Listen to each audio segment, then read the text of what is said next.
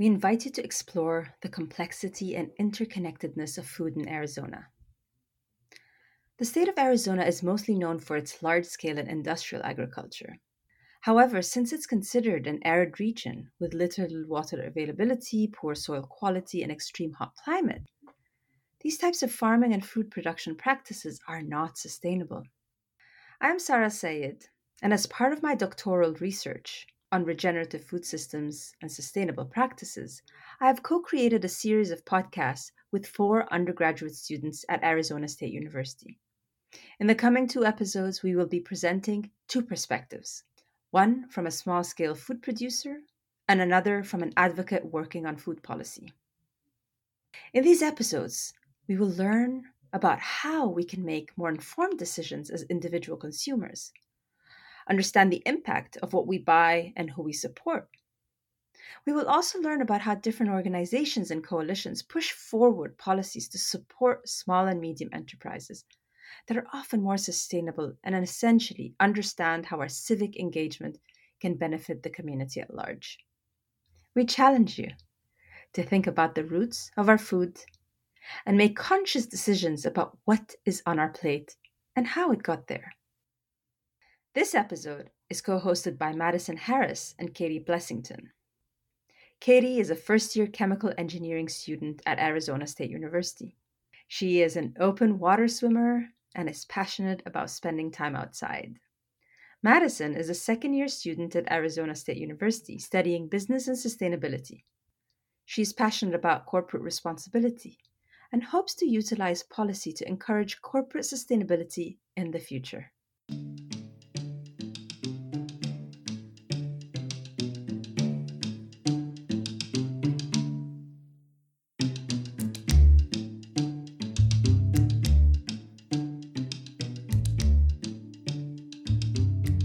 Food policy is the area of public policy concerning how food is produced, processed, distributed, purchased, or provided.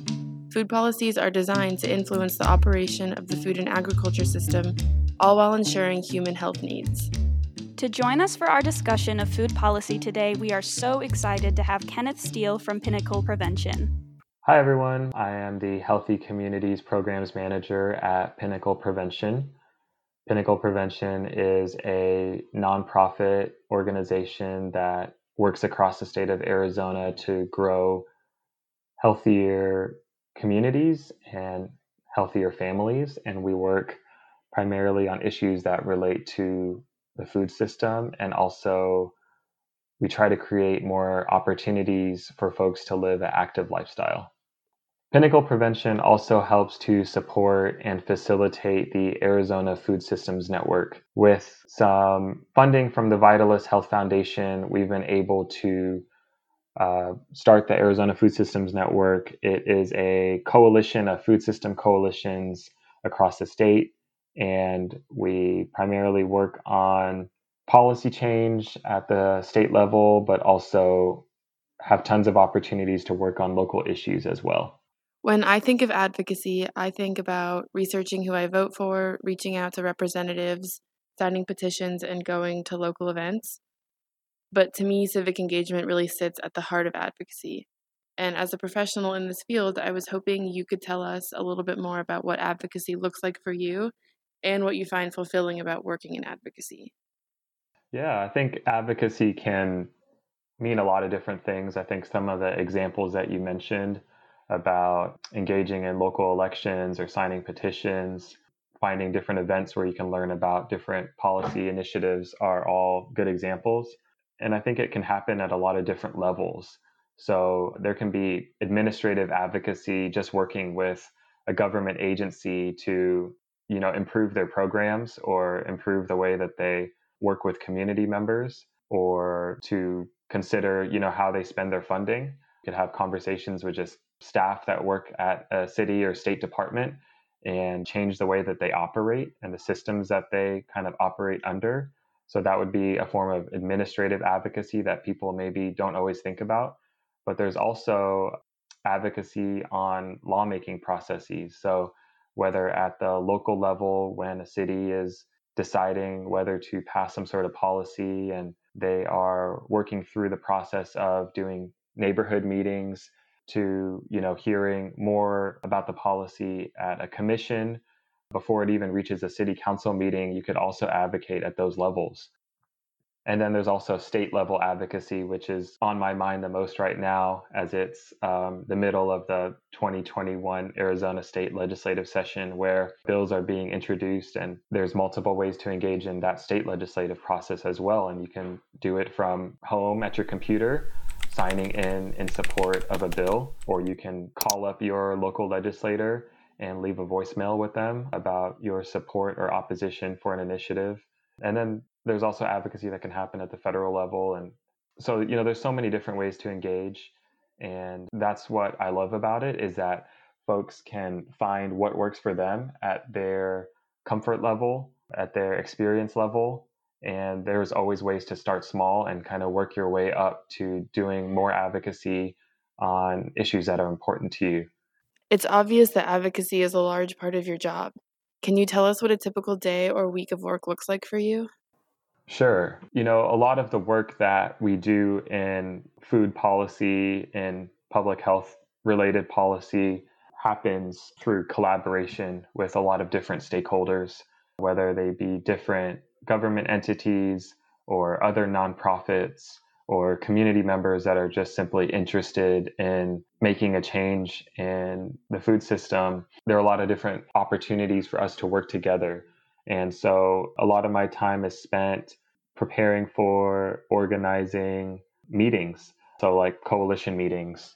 And one of the parts of my role that I have been spending a lot of time on is with the Arizona Food System Network. And so that's one example of a coalition of folks throughout the state that are interested in improving the food system. And it's actually made up of a lot of other smaller local and regional food system coalitions that exist in Maricopa County and Pima County and Coconino County, Yavapai County. So keeping all those folks informed about different policy initiatives that we're working on, providing space for them to also inform us about the issues that they are working on, and creating that space where people can collaborate, work together on important issues, support each other, is something that we spend a lot of time doing. So that's one aspect of what my typical day looks like. I also mentioned earlier, we're in the middle of a legislative session, so we have quite a few meetings with state legislators. Each week is a little bit different depending on kind of the timeline of where things are. But as bills are making their way to the various committees that they are assigned to, we meet with the legislators in advance. We let them know more about the policies that we've worked with our partners to introduce. We let them ask questions and pick our brains about things that they like or don't like about the bill, and try to be as informative as we can within 15 to 30 minutes, because these are busy folks and we want to respect their time.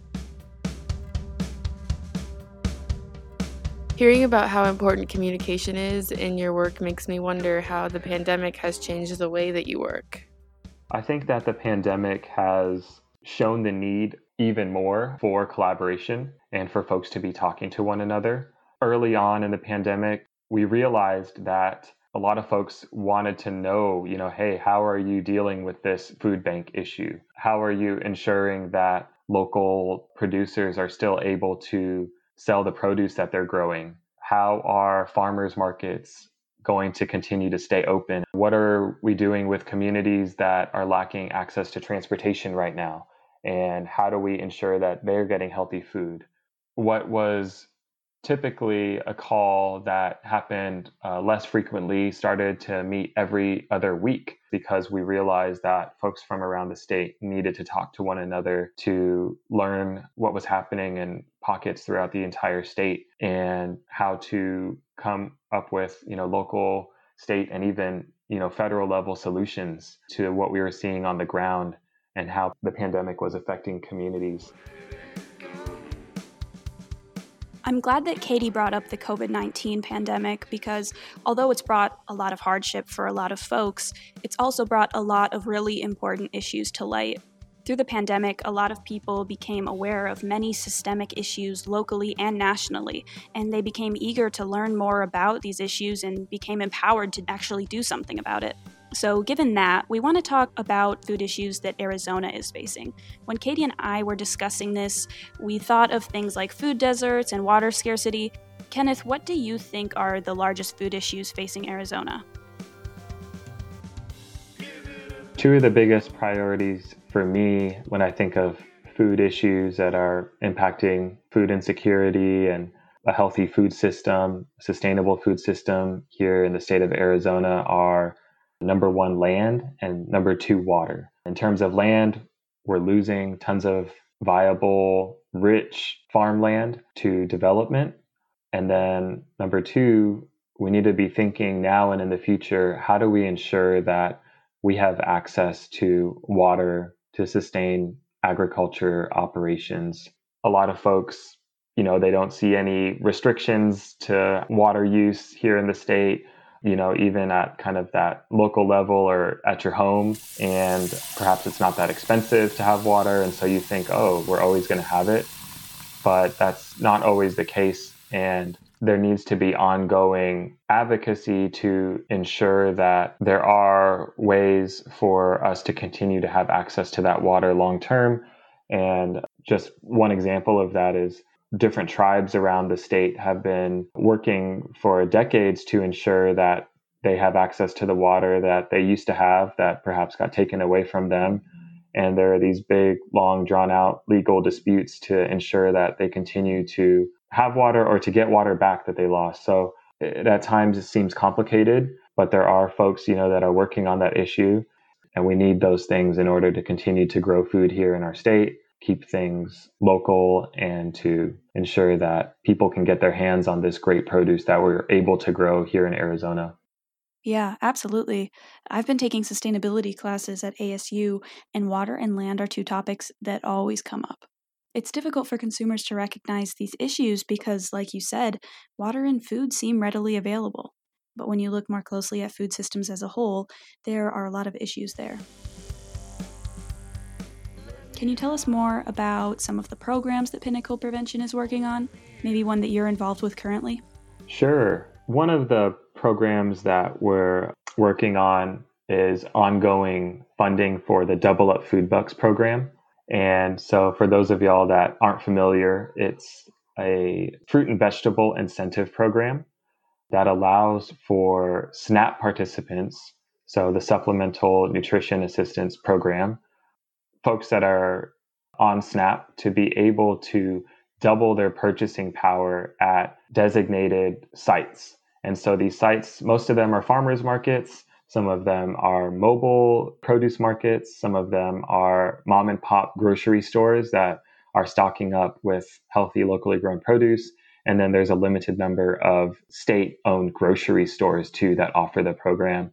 What a SNAP participant can do is each day come to the designated site and spend $20 on Arizona grown fruits and vegetables. And then with the program, they're able to then get another free $20 worth of Arizona grown fruits and vegetables.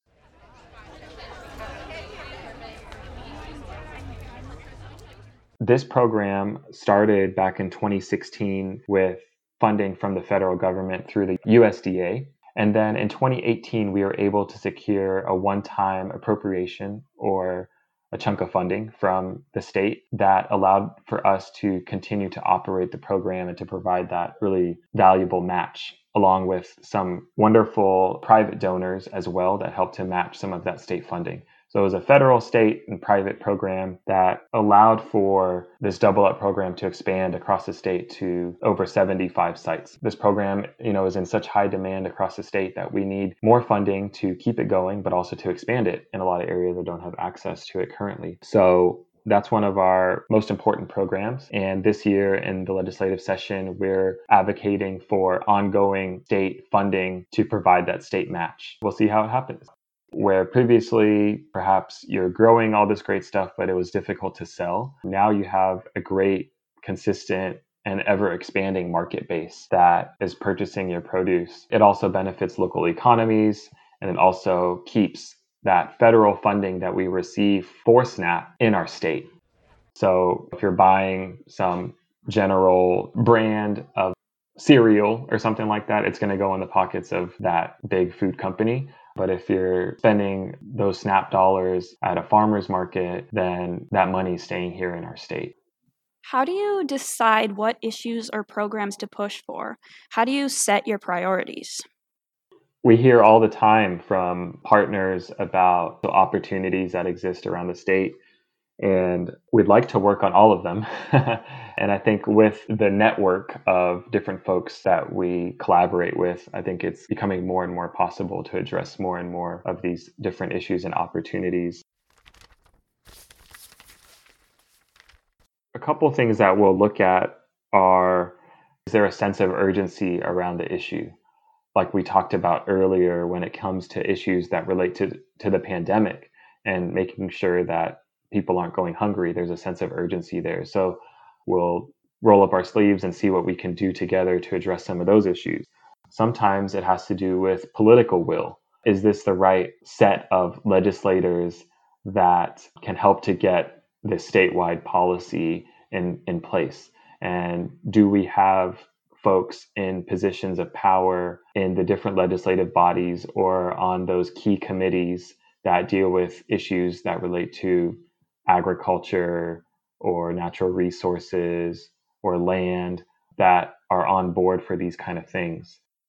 Right now, with the change in the federal administration, then there's a different political will than our previous administration when it comes to federal policies and funding opportunities. Then our partners and ourselves as well that are engaged in that federal level advocacy will then start working on those different issues. Are there things that Pinnacle Prevention has on the table currently that will hopefully come to fruition in the next couple of years? An issue that the Arizona Food Bank Network brought to the legislature this year is a full reversal on the SNAP felon ban. So previously, for folks that had committed a felony related to a drug offense, they were no longer eligible to receive SNAP even after they had served their time. A few years ago, there was a partial lift on that ban, and our friends over at the Food Bank Network were working with a representative to introduce a bill that would fully lift that ban.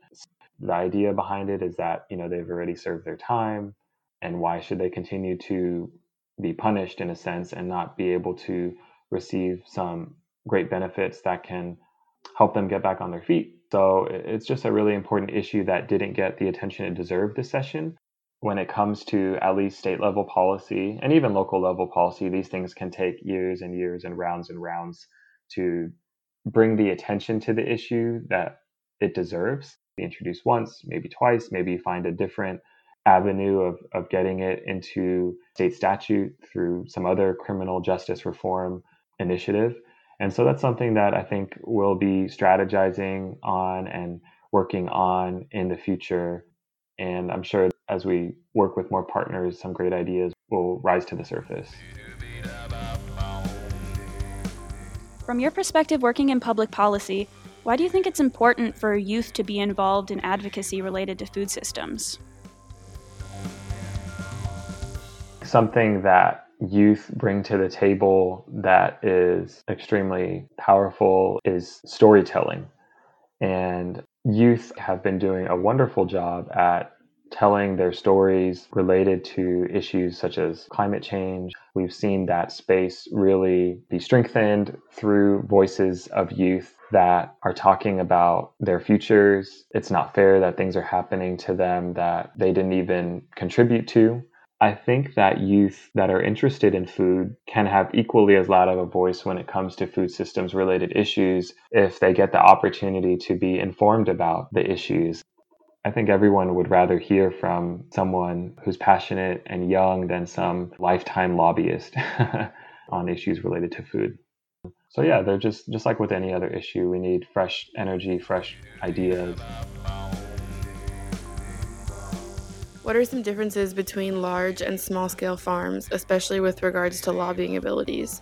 And how do these differences make it more challenging to speak out against larger institutions and industrial farming? When it comes to smaller and middle-sized food production operations, there's not always money in the budget, or there's not always a clear lane of how to voice those issues. And so there's this opportunity to have power in numbers. So if we can get enough small or middle-sized growers together, then we can make their collective voices a little bit louder. And so I think that's why we do the work that we do when it comes to coalition building is, let's bring everyone together. Let's have some folks that have at least a little bit of policy expertise. Let's navigate what that looks like. And as a collective force of a lot of smaller folks, let's showcase power in numbers by emailing our legislators, by working on some good reports, that make the case for the economic contribution, the social contribution, the health contribution of the work that we're doing together.